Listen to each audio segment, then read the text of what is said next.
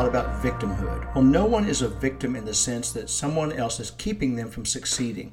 Yes, bad things happen to us, all of us, but the bad stuff only prevents us from being successful and impactful if we allow it. The battle is in our minds.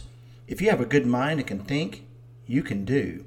It's easier to blame than to do, and that is something to consider.